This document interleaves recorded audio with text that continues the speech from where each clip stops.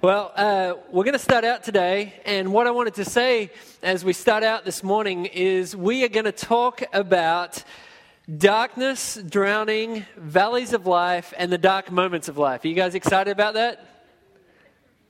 Yeah, awesome. Okay, cool. So we're going to talk about some hard stuff today, and I really do want to encourage you.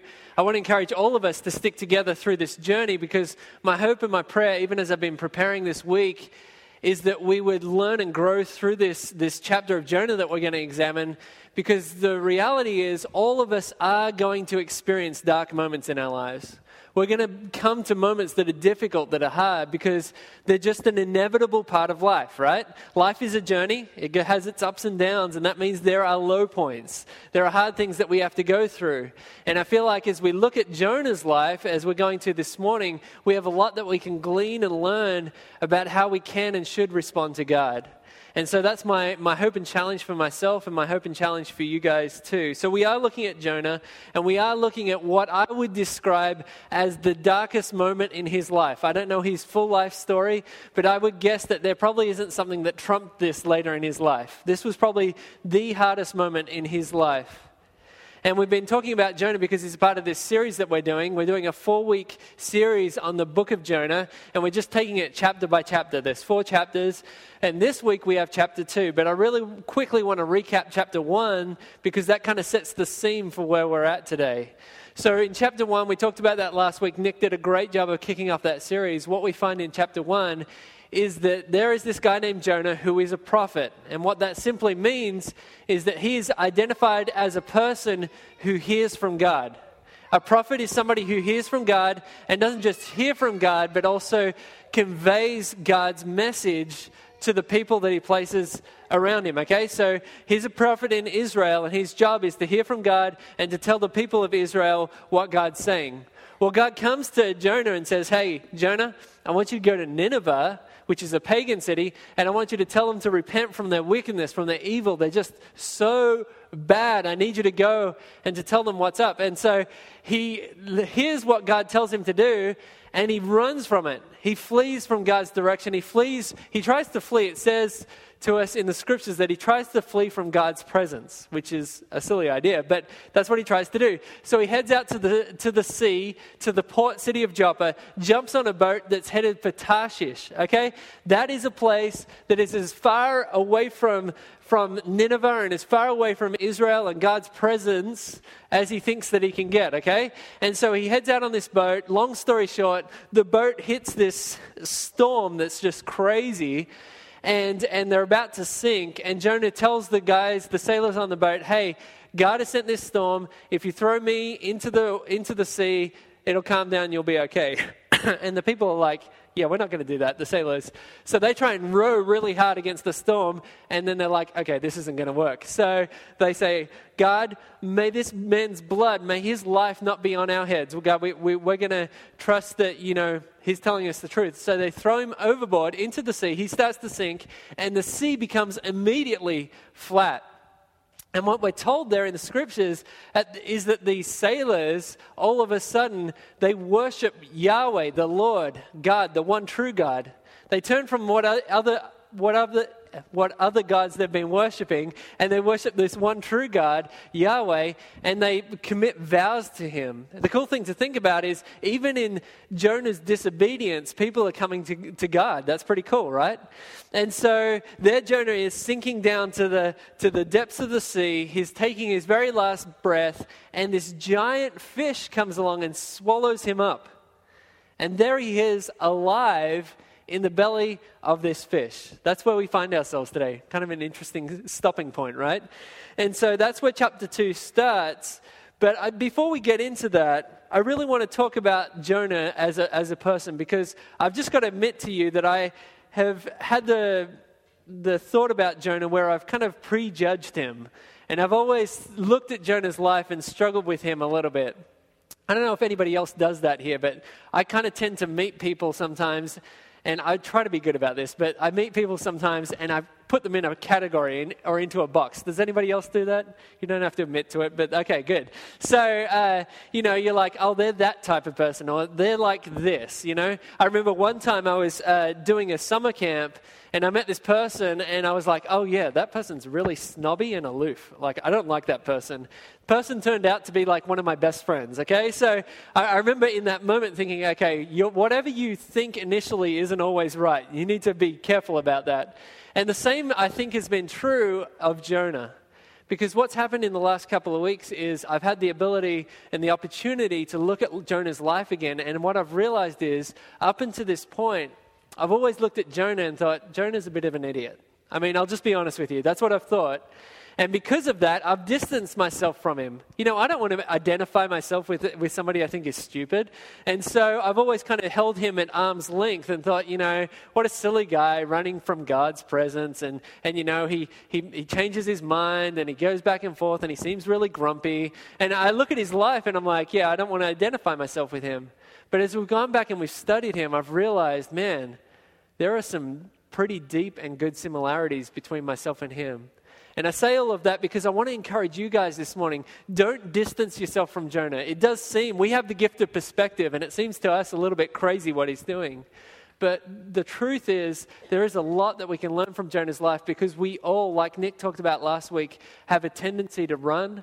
We have a tendency to rebel. We have a tendency to look to other things other than God to fulfill us and give us meaning and purpose. So I want to encourage you, allow yourself to look at Jonah's life and see how it's like your life. So we're continuing here with this story, and like I said, it's kind of an interesting place to find ourselves. There's not too many stories that start out, meanwhile, back in the belly of the whale, right? Like, this is a cool way to start the story. So we're here in the belly of the whale. It's in Jonah chapter 2, and this really is the low part of Jonah's life. He's been running from God, and now he's trapped. It's spiritually it's the low point, but physically it's a low point in his life. He's beneath the sea in the belly of this whale, and this is a really difficult thing for him to be going through. Now, before we go into reading chapter 2, I just need to point something out. I know that when it comes to the story of Jonah, people have some objections.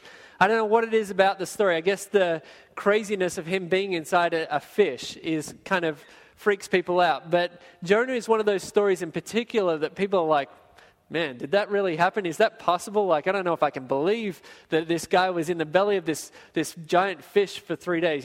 Can I believe that? Is the Bible true? And I would just propose to you today, I did some reading on this and thinking about this week. I'd propose to you that if you can believe that there is a God who created everything, if you can believe in the God who in Genesis 1 it says, in the beginning God created, if you can believe that God spoke and the planets and the stars and the universe came into being, that people and animals were created, if you can believe that, or anything else in the book of the Bible, in the books of the Bible, you can believe that God was able to send a fish to collect Jonah and take him where he needed to go. I really do believe that because this isn't just one miracle in a book. It's like one of a series of miracles in a book. If you read through the Bible, it's miracle after miracle after miracle. If you go on, you read the story of how God sent his son to be born of a virgin. That's a miracle. And that son went on to live a perfect life, and he died for the sins of the world, but he didn't just die, he rose to life again. That's a miracle. There is miracles all the way through this. And so for us to get hung up on the practicalities of a fish being able to swallow Jonah, I think that's kind of silly. That's just how I feel about it. And so what I propose to you is that as Christians, we believe that God is above creation, not subject to it. That's your first fill in the blank this morning. Another way to say that, and this is something I found as I was studying this week, is that he is an infinite God interacting with a finite world. That kind of helps me understand it a little bit. As we come to Scripture, as we look at God, a good way to kind of get our heads around this is this thought that God is an infinite God interacting with a finite world, which means he can do whatever he wants. If that includes sending a fish to pick up a guy and take him where he needs to go, that's okay. So let's go to Jonah chapter 2 this morning. Jonah is a little hard to find. If you don't have a Bible, feel free to grab one from the seat in front of you. It's right before the New Testament, and it's in with what we call the minor prophets. So Jonah's kind of here at the back end, and I'm trying to find it right now. It's a little book, 4 chapters. There we go. So Jonah chapter 2 is where we're going to start out, and we're going to read the whole chapter today. Don't be freaked out, it's pretty short. Okay, so Jonah, everybody's like, man, I'm not going to get to lunch. Jonah chapter 2, verse 1 says this: Jonah prayed to the Lord, his God, from inside the fish. I called to the Lord in my distress, and he answered me. I cried out for help in the belly of Sheol.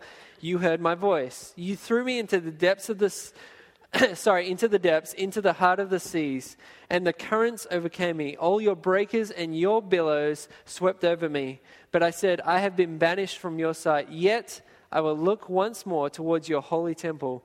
The waters engulfed me up to my neck. The watery depths overcame me. Seaweed was wrapped around my head. I sank to the foundations of the mountains. The earth with its prison bars closed behind me forever. But you raised my life from the pit, Lord my God. As my life was fading away, I remembered Yahweh. My prayer came to you, to your holy temple. Those who cling to worthless idols forsake faithful love. But as for me, I will sacrifice to you with a voice of thanksgiving. I will fulfill what I have vowed. Salvation is from the Lord. Then the Lord commanded the fish, and it vomited Jonah onto dry land. So here we have this prayer, this beautiful prayer, sandwiched between two little interesting bits of narration, right? You've got this, the first part, he's in the belly of a whale. Like, I can't imagine that's a pleasant place to be. Like, I don't know what's floating around. I imagine it's very humid and dark, right? Like, and kind of gross. And then the last bit of picture that we have is he's being vomited. I mean, that's what the scripture says, vomited onto the land, okay? So it's kind of an interesting story here, but right in between that we have this beautiful prayer, and in this prayer what we see is that our main character, that Jonah, has a major change and shift in attitude and perspective. Because what happens here is we see this slow turn of Jonah from running from God to running to God.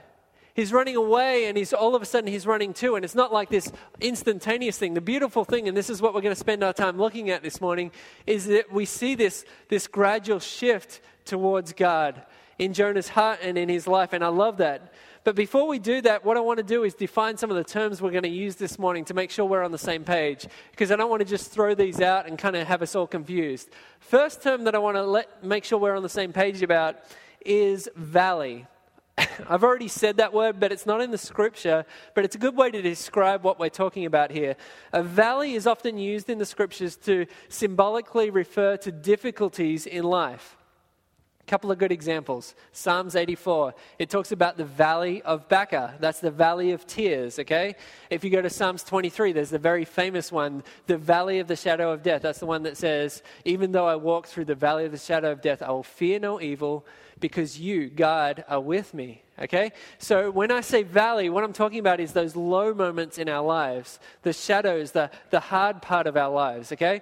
The second word that we're going to use, and it actually is in this scripture in Jonah chapter 2, is Sheol. Sheol, S-H-E-O-L. It's a word used in the Old Testament. It's Hebrew, and it's used to describe the place of the dead, okay? So if you hear this word Sheol, it simply means the place of the dead.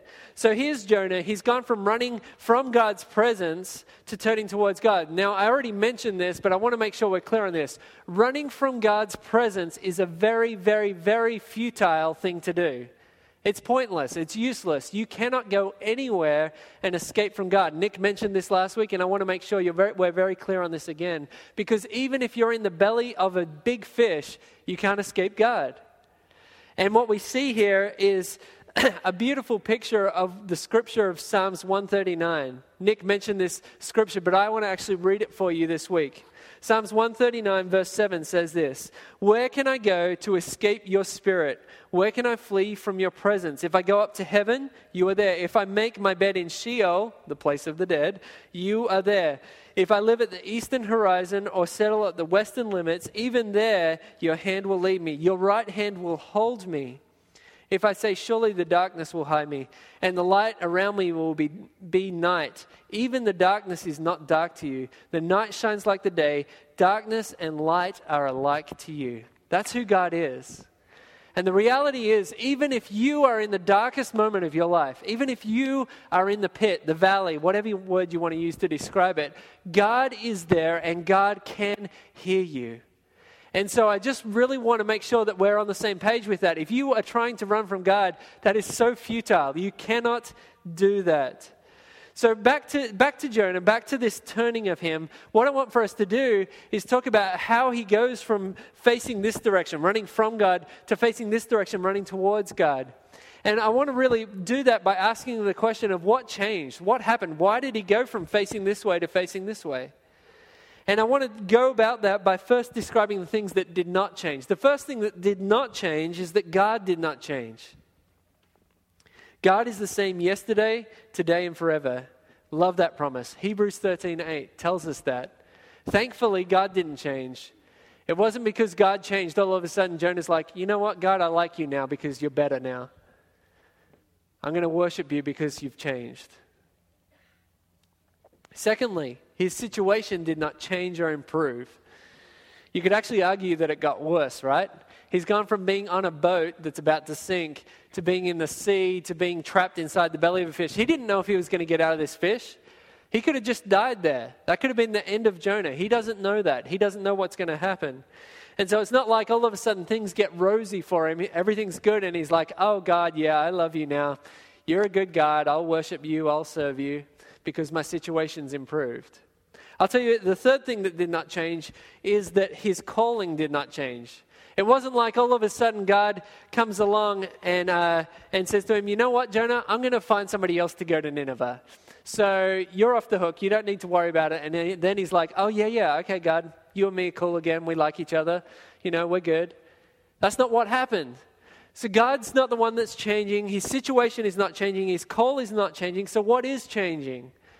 This is going to sound really simple, but what I want to spend our time looking at here for the next few minutes is this. As he was drowning, what changed was Jonah caught a glimpse of reality. Jonah finally caught a glimpse of reality. And what I want to do is look through these verses and see the reality that he caught a glimpse of that made him turn back towards God. Jonah remembered the reality that God, firstly, was his God. Look at verse 1 with me of Jonah 2. It says this: Jonah prayed to the Lord his God. Now that may sound very simple to you guys, but if you were to read back through the first chapter of Jonah, what you'd see is you've got Jonah here and God or the Lord or Yahweh, whatever word is used to describe God in that scripture of chapter 1 over here. So they're separated there's this separation in the language between the two, and it's profound what happens here. It's like the first part of him turning towards God is simply him identifying himself as God's child again. So when it says that Jonah prayed to the Lord, his God, those words, his God, are profound. And I want you to see, and I want to encourage you, if you're not in a place where God is your God or where you're identifying yourself as his child, if you're in a valley, if you're in a hard moment in your life, man, that is the first and most important thing, is for you to see that God is our God. The second thing that Jonah remembered the reality of as he's drowning, as this fish swallows him up, is that God hears. God hears. We kind of touched on this already, but think about it with me from the perspective of verse 2. It says this: I called to the Lord in my distress, and he answered me.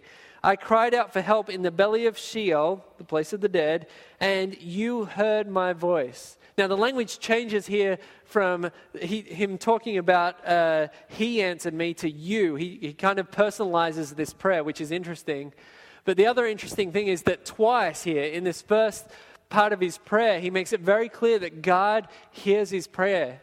It's not like he's so insulated inside this fish, so insulated by the sea that is around, that God can't hear him. I think sometimes we act like God has limited cell phone coverage, right? We kind of act like God is, you're breaking up, I can't hear you, like, let me call you back. Like, we act like God doesn't hear us, which is just preposterous.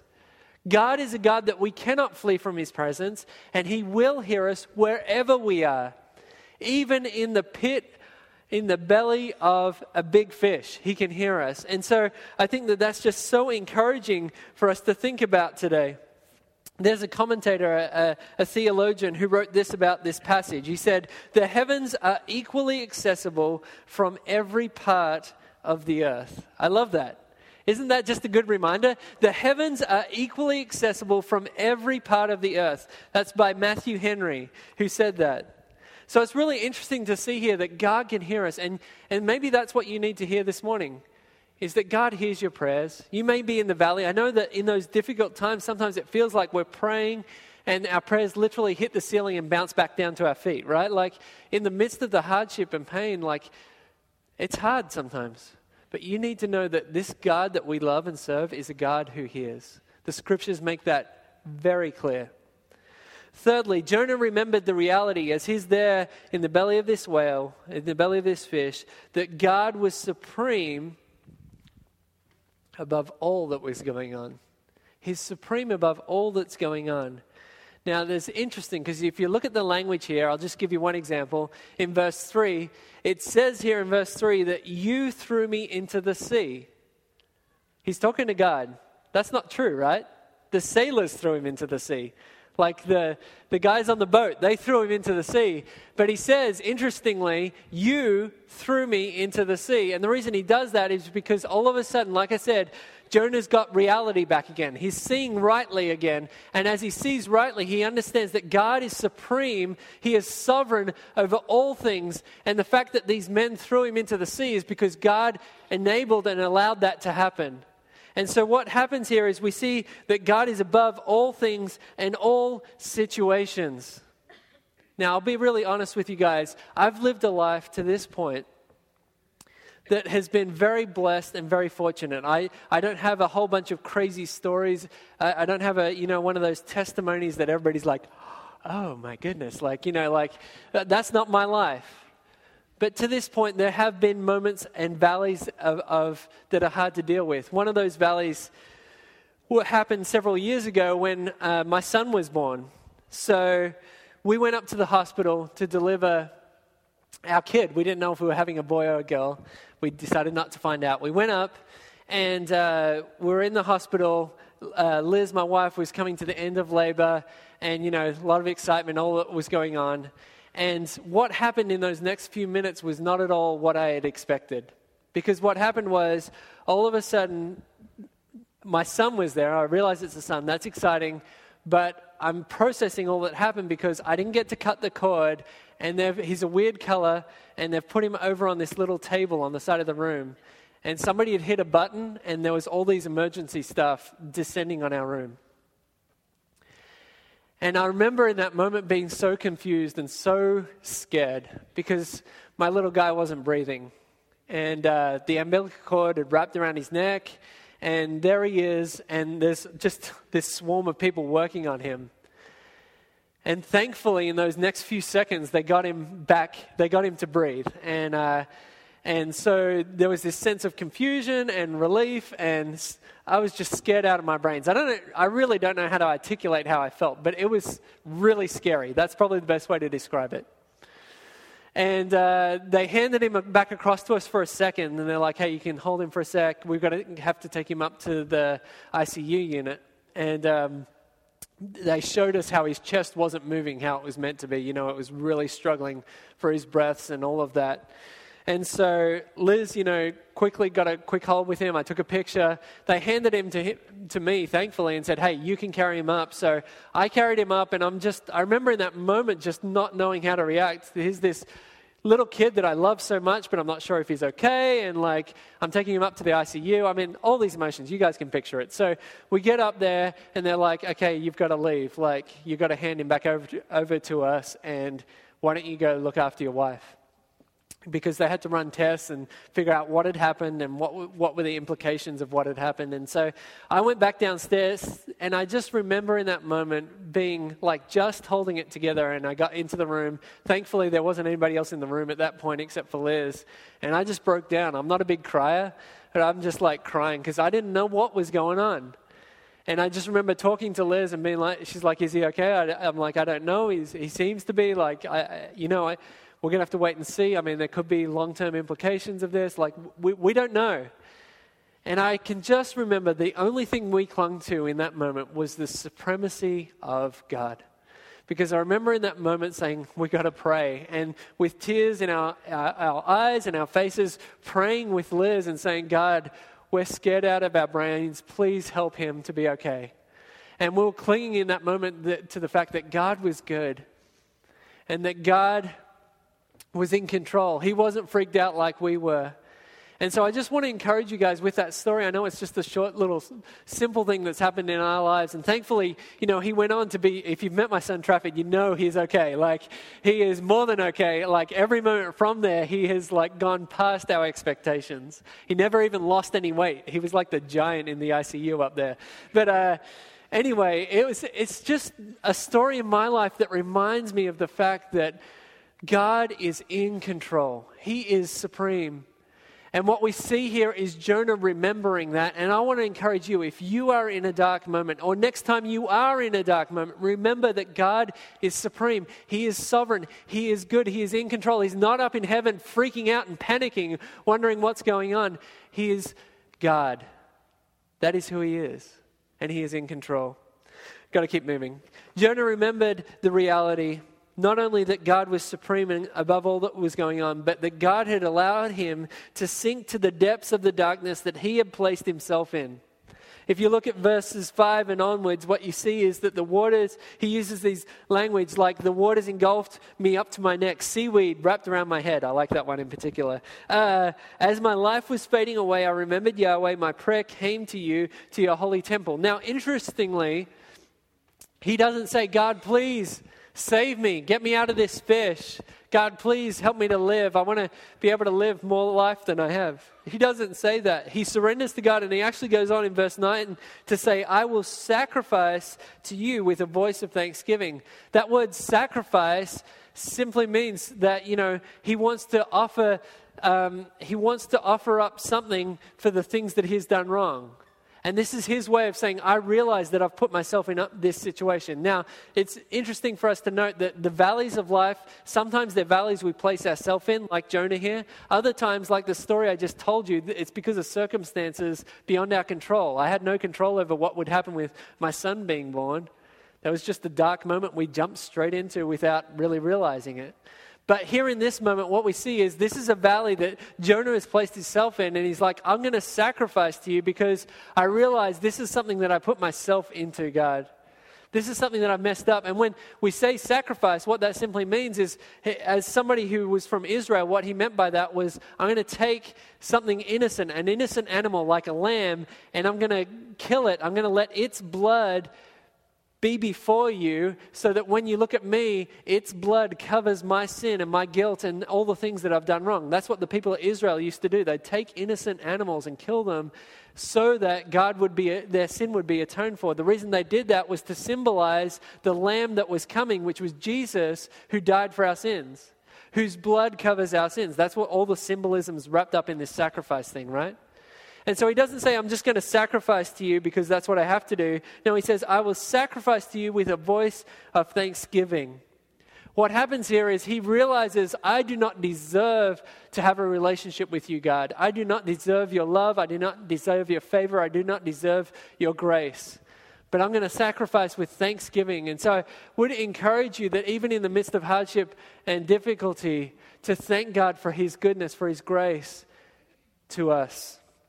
The final thing that I'd point out to you from the scripture is that Jonah remembered the reality that God was a God of forgiveness and grace. We kind of see that in what we just talked about, but we definitely see that in this key little sentence. It says, salvation in verse 9 is from the Lord. Salvation or deliverance. It can be interpreted either way. Salvation is from the Lord.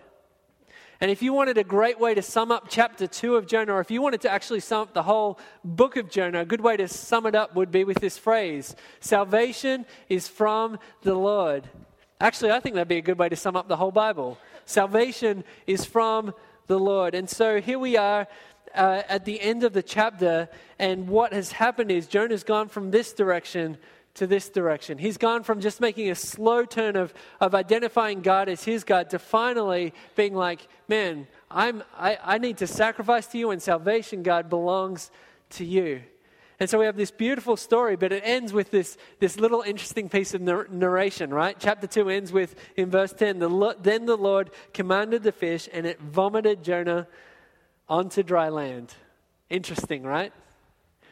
I don't know about you, but I kind of just have to picture that because it's kind of funny sounding. And when I do that, what I'm reminded of is this. When we come out of these dark valleys in our lives, these dark moments and seasons that we have to walk through sometimes, it isn't always pretty.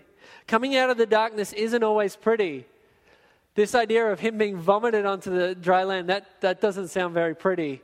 And if you've gone through a dark moment in your life, you may realize and understand that, especially if it's something you've put yourself into, sometimes it's hard coming back out the other side, especially if it's something like addiction or something that you're dealing with your family, whatever it may be. Coming back out isn't always easy. But thankfully, God is good and he will walk with us through that.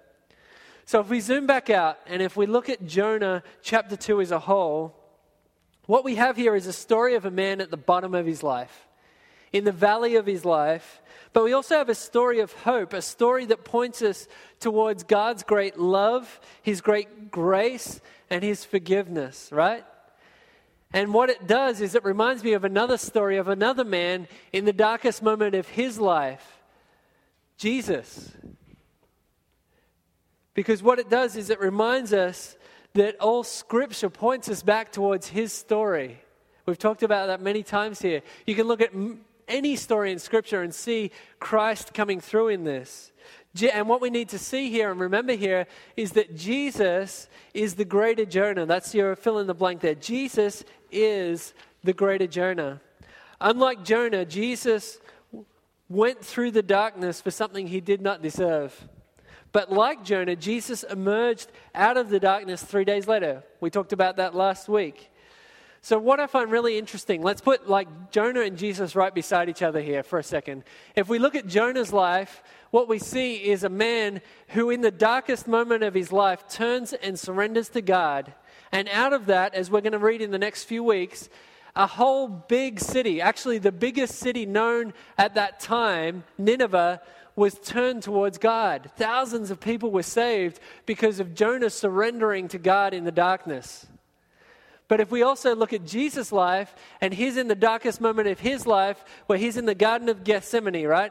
And he's like, God, I really do not want to go through this. If you can take this cup from me, let it be. And he says, but not your will, my will be done. And he surrenders to God in the darkness. As he does that, he overcomes death and sin for all of eternity, and millions upon millions of people are saved by Jesus surrendering to God in the midst of darkness. And I find that hugely encouraging. So what do we do with all of this? What do we do with this conversation today about Jonah chapter 2 and this kind of obscure prayer from probably the most obscure place in all of history, the belly of a fish? Well, if you're not in a relationship with God, I have one thought for you. If you're not a Christian or a Christ follower, thank you for being here today and engaging in this conversation with us. But my encouragement to you would be to let your prayer be like that of Jonah's in verse 1, where Jonah prayed to the Lord his God. My hope is that for you, God would be your God. I think that's the first part. I think that's the most important part is identifying yourself with God. And maybe like my friend from summer camp, you need to let God or Jesus have a second look in your life. Maybe you've written him off and been like, oh, he's just like this. The reality is God is so essential for life. And maybe you've been running from him like Jonah. But my encouragement to you would be to allow God to be your God. If you have a relationship with God, if you would call yourself a Christian, a Christ follower, I have two encouragements for you. The first is this. If you are in a valley right now, if you're in a dark moment in your life, my encouragement to you would be simply to see God. In the midst of the darkness, see God like Jonah saw God. In the midst of the darkness, know that God is your God. Know that God hears you.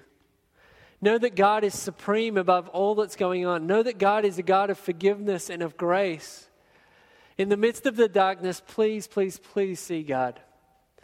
If you are a Christ follower and you're not in the middle of a dark moment, I have a different encouragement for you. My encouragement for you is to look back to the valleys of your life and to see God's hand written and all over those moments in your life.